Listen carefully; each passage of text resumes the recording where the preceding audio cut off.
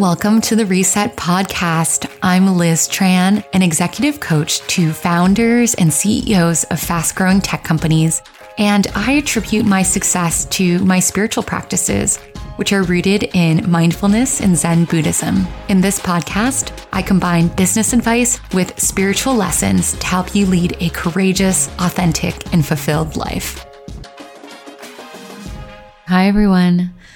I am recording this on the day after Labor Day weekend. It's Tuesday today, and I'm feeling all sorts of things. One, feeling like this is a new beginning because it's a new moon today, or rather, it was a new moon yesterday in Virgo, and we're also embarking on a new season. So here in the Northern Hemisphere on the East Coast, then it's fall. And it seemed like I just snapped my fingers and summer ended. It's so crazy how time passes. And I was thinking about how now we're entering the final stretch of the year. And before we know it, it'll be 2022, which feels so wild because I feel like I'm still just getting used to writing the year 2021 when I write the date in my notebook. Anyway, this is all to say that this is a time that I've been thinking a lot about new beginnings, about my dreams for the future, and also about the completion of a couple of really, really big things that I've been working on for a while. The first is my book proposal. So this is very exciting. I did not record an episode last week because I was very busy sending out my book proposal to a bunch of agents. For those of you who don't know how the publishing world works, I'll give you just 30 seconds on the process because it's contextually important. And for those of you who don't care, feel free to completely fast forward through the section. But essentially, the way it works for a nonfiction writer to get a book published is you don't have to write the whole thing. You essentially write what's called a book proposal, which is like anywhere between, 15 to 40 pages. And every proposal covers a few of the same key things. You're sending this proposal to a bunch of agents. So agents are the people who are going to then take your proposal and sell it to book publishers. And in this proposal, you want to tell them what your book's about and why it's going to sell. So you write an overview of your book, you include a bio about yourself, you present a detailed table of contents outlining everything that you're going to write about, and you also create a marketing plan. So this is you talking about how you're going to get it out into the world, who your audience is, how big your current audience is, who you think will buy the book, et cetera, et cetera. And then you also compare your book to other books that have been published in the past. And you say, hey, these books did really well. This is how my book is similar. And this is how it's different. And then finally, the bulk of the proposal are your sample chapters. So you actually write out a few chapters, about 10% of the book. That's it. That's your proposal. So the whole thing took me kind of from beginning to end, I'd say about 2 months to write.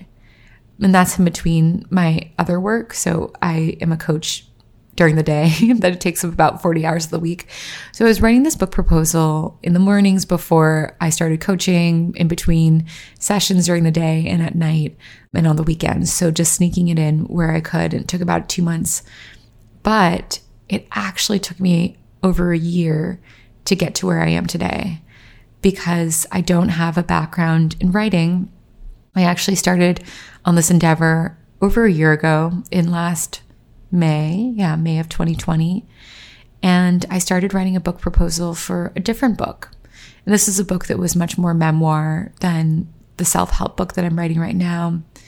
And I spent about 2-3 months working on it, sent it out to a couple agents, and they gave me the feedback that it just wasn't strong enough. And I really thought they were right. It felt true intuitively in my system that I needed to dedicate myself more to the craft of writing because it's something that people spend years and years and years studying and practicing and gaining experience in. And here I was, a novice, assuming that I could have a bang-in book proposal in just 3 months of writing it. So I went back to the drawing board. I took a couple of writing classes that I think were maybe 8 to 10 weeks long each. I read over a dozen books on writing, and I just practiced. I really got my hours in, and I wrote hundreds and hundreds of pages that I actually wound up throwing out. And I had 3 different ideas for this book. The first was more of a memoir. The second was more of like an illustrated, Instagram inspired book that was much more of an art book than an actual book.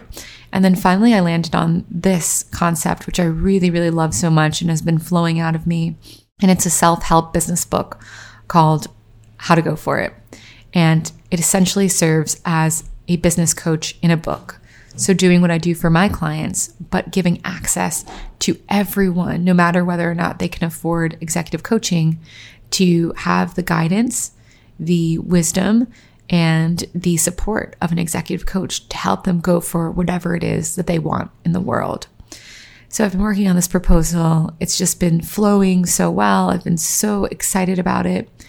And finally, last week, I was able to achieve a conclusion of sorts by sending it out to agents. And essentially, what you do is you research agents who you think would be a fit for your book, who have sold your type of book before, who have the connections and the knowledge to do that, and have had success working with authors who are in the same genre or doing a similar type of mission that you are. So you use this website called Publishers Marketplace, and you just research. And on this website, you can see every single book deal that's ever been done. You see who bought it, who the editor is who bought it. You see the agent who sold the book. You see the author who wrote it. And then you also see roughly how much the book sold for.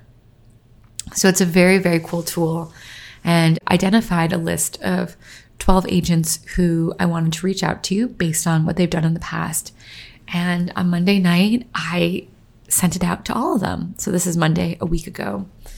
And it felt so cathartic and so wonderful and really terrifying to have this thing that I've been working on behind the scenes, just me in my little office typing away in the dark. And I was putting it out there in the world to be evaluated and judged by strangers. The whole thing was really, really terrifying, but also incredibly cathartic to at least create my own personal marker of accomplishment that I had done it. I had gotten this book proposal to where I wanted to be, and it's long, it's a lot of writing. I think the whole thing is like 35 pages of writing. And it's also a lot of thinking. It's a lot of conceptualizing, a lot of organizing, because even though you haven't written the whole book, this book proposal is essentially your blueprint to be able to go and write the whole thing in a matter of months. So I was out there in the world, and very quickly I started hearing back from agents, which was very, very exciting, because oftentimes when you're reaching out to these agents, it's not to their personal email. I mean, this is like 90% of the time you're writing to some generic inbox that's like submissions@blablabla.com. It's kind of like when you're applying for jobs and you hit the submit button and you just think, wow, this thing that I poured my heart and soul into is literally going into a black hole. And I don't know if anyone's ever going to see it. And honestly, I think a lot of book proposals get sent to spam. In the industry, they're called queries. So you query an agent by sending them a query letter that says who you are, what you're about, and then you ask them if they want to see the book proposal, if they're interested. And most of the time, these agents are getting thousands and thousands and thousands of queries every year. They're getting hundreds, if not thousands, every month. So many of them have an automatic note that says something like, hey, if you don't hear back from me in 3 weeks, consider that I've passed on your project. So that's the volume and the anonymity and the arm's length distance of what we're talking about in terms of this process. So I did it. I sent everything into this black box.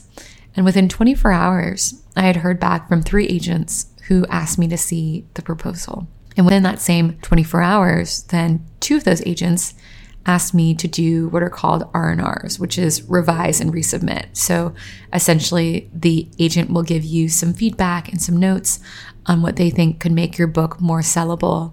and they'll see if you are actually able to take that feedback, incorporate it, and to improve your proposal. And if you are, then they'll have a conversation with you and maybe take you on as a client.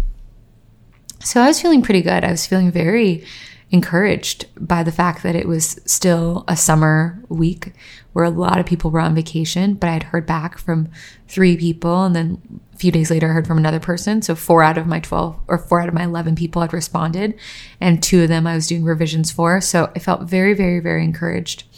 And I spent all this past weekend working on those revisions. So fast forward to why I'm telling the story, because I promise you I'm getting to a lesson, to a point here. I woke up this morning, Tuesday morning, and one of the agents wrote me back this very direct and pretty negative email.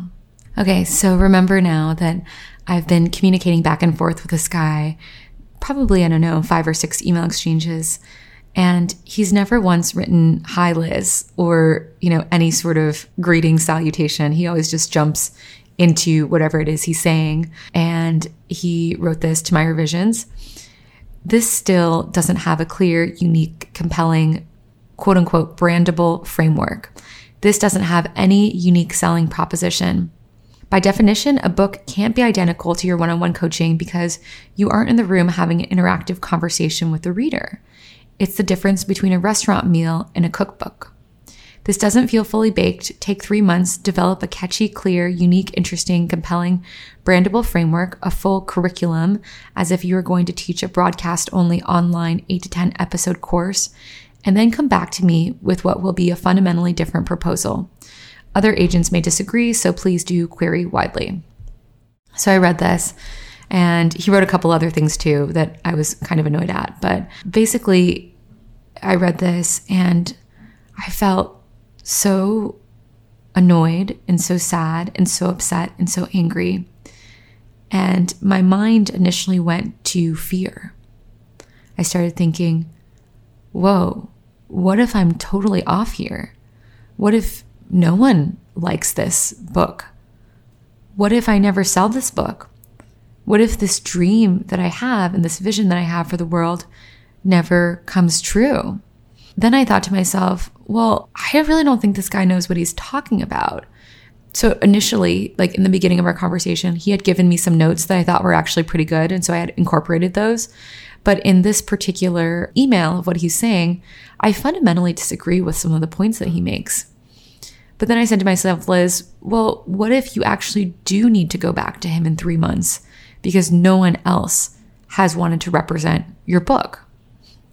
And so I started feeling really powerless and very scared, and suddenly felt like I had lost so much confidence in myself because this one person, this total stranger, doesn't get what I'm doing with my book. And I took a long walk back from my doctor's appointment, and I kept thinking about it. I kept trying to pull myself out of this funk that I was in and reminding myself that I was in a great position. I still have 3 other agents reading my proposal right now, and 2 of them are really, really excited about it. And it's only been a week. There's still maybe way more people who respond back to me, and there are still more agents to query. So I kept trying to remind myself, hey, don't worry about this feedback. It's not too bad. Don't worry about it. But it still stuck with me. And so I decided to keep thinking about it. And what I realized is the reason why this feedback was getting to me was because I had let this person's negativity impact the confidence and the belief that I have in myself. And that's the key. We all should get feedback. We all should continue to learn and improve, but we should never, ever, ever let that feedback make us believe that we are not worth it, that we cannot do it, and we are not worthy. And that's what happened. I let this person, a complete stranger, impact me so much that I was starting to doubt myself and doubt whether or not I am worthy of having this book in the world. And it's a funny thing because it's very unlike me to do that. I generally don't care at all what other people think, ever. If I'm at a party or at a dinner party, I never wonder, oh, are these people going to like me? I'm just like, whatever, I'm myself, take it or leave it. And I really feel that way with work as well, where basically the way it works is if I'm talking to someone who's interested in coaching, we do a sample coaching session where I pretend that I'm their coach for an hour and treat that session as if they are my client. And at the end of it, they decide whether or not they want to work with me. It's also a moment for me to decide whether or not I want to work with them too. But generally, it's really more the ball's in their court. If someone who I've done a sample coaching session with says, no, you know what, Liz, you're not a right fit for me, I generally do not care, even though it's a lot of money every month that I'd be adding to my income. And sometimes there are people who I think are pretty great who don't want to work with me, but I literally am never offended. I just think, different strokes for different folks. Every lid has a pot, right? Or every pot has a lid. And personality-wise, I am not going to mesh with everyone. A coach is such a deeply personal decision where chemistry is involved, and we can't explain chemistry. So I never sweat it. I never get upset or sad or regretful or wish that I had done anything different. I just think, well, it wasn't meant to be. But for some reason, I was not able to do that when I got this message from this agent. I had to remind myself that that's what I needed to do in the moment. I had to reclaim my power. And when I started to step back into my power again, I realized that I don't want to work with this person anyway. A huge part of my book is about wanting to create new role models in self-help. So this book is about achieving your dreams. And the majority of the stories and the anecdotes and the quotes that I have in the book of inspirational people are people of color. This was really important to me because, as you guys know, I love, love, love reading self-help books. And the majority of the heroes that most self-help books feature are all old, dead white guys like Benjamin Franklin and Abraham Lincoln and Andrew Carnegie. And to me, I'd always read these books and think, but this person has nothing to do with who I am. Where are the immigrants? Where are the activists? Where are the people who grew up really, really poor and had a hard time? Where are the people of color? Where are the people who don't feel like they belong, who haven't been represented? And so that is a huge, huge part of what I'm doing in this book. And I'm very, very clear about it in my book proposal. And this guy never even once acknowledged that that is what I'm doing. He's basically saying that I don't have a differentiated message, that my message is, pretty commonplace. And I kind of agree. My message is saying that everyone deserves to go for it, to go for their dreams, and I'm going to help you figure out how to do it. But what I'm saying is that it's unique because it comes from me, because I am the daughter of a single immigrant mom who grew up in government subsidized housing, who really had a different ability to go for it than other people did. And the people who I feature in my book are going to be very, very different from the people that we usually see in self-help. That is actually the cornerstone of my book. And I knew that he didn't get it. This particular agent is like probably a 65-year-old white guy. And, I could just tell that he wasn't vibing or resonating with this main point of my book. So this is what I wrote back to him. Thank you for taking the time to read and for your feedback. I agree with some of what you said, but I also think you're missing the larger cultural point to this book that my audience loves and other agents I've queried have picked up on. Given my platform, I have a strong pulse on what readers in 2021 want, so we'll have to respectfully disagree with you about what is brandable and sellable. So I thought it was a really nice, polite email that I wrote. It also definitively burns this bridge and this ability to go back to him in 3 months and to resubmit proposal.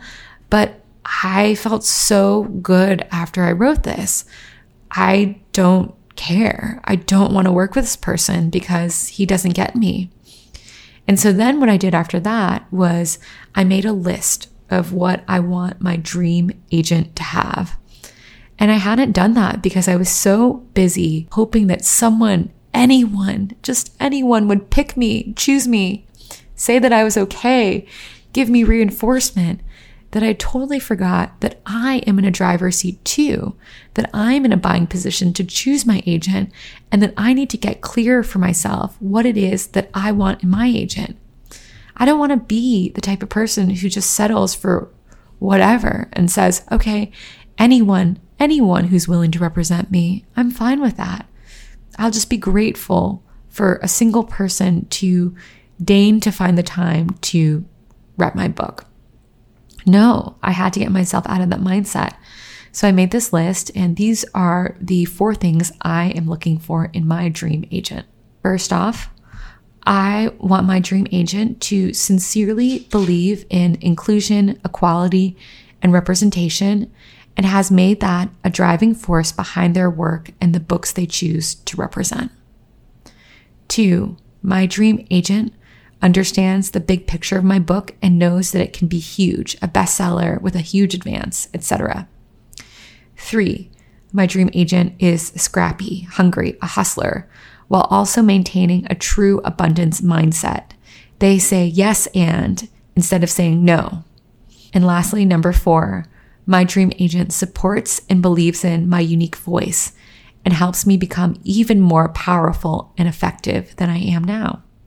I immediately felt so much better after I wrote out the lists of what I was looking for in my dream agent. And it was because I remembered that I have agency and I have power in this situation too. And I had let myself forget that for a minute and completely outsourced my sense of self-worth and my sense of self-belief onto other people, complete strangers, and was just waiting for them to tell me that I'm okay and that my work is good. But really, I need to know that for myself. And this mindset really applies to everything. Whether you're dating or you're going for a promotion at work or you're putting your art out there into the world for the first time. It's a really valuable reminder that I wanted to give you today to tell you that nothing can ever shake the fact that you deserve to be doing what you are doing. You will encounter negativity. You will encounter feedback. You will learn and grow from those things and celebrate them because they're making you better. But never, ever, ever let that negativity impact how much you believe in yourself. So what I say to myself is, yes, you can reject me, but it will never change how much I believe in myself. I'm going to learn from this and I'm going to make changes. But my conviction in myself and my belief in my work is unshakable. Can you see how I made a very intentional mindset shift from a scarcity mindset to an abundance mindset? And this is something that we talked about in an earlier episode called something like, are you stuck in scarcity mindset? So I want you to have a listen to that if you're interested in this topic. But the scarcity mindset said, Liz, this person doesn't like your book proposal.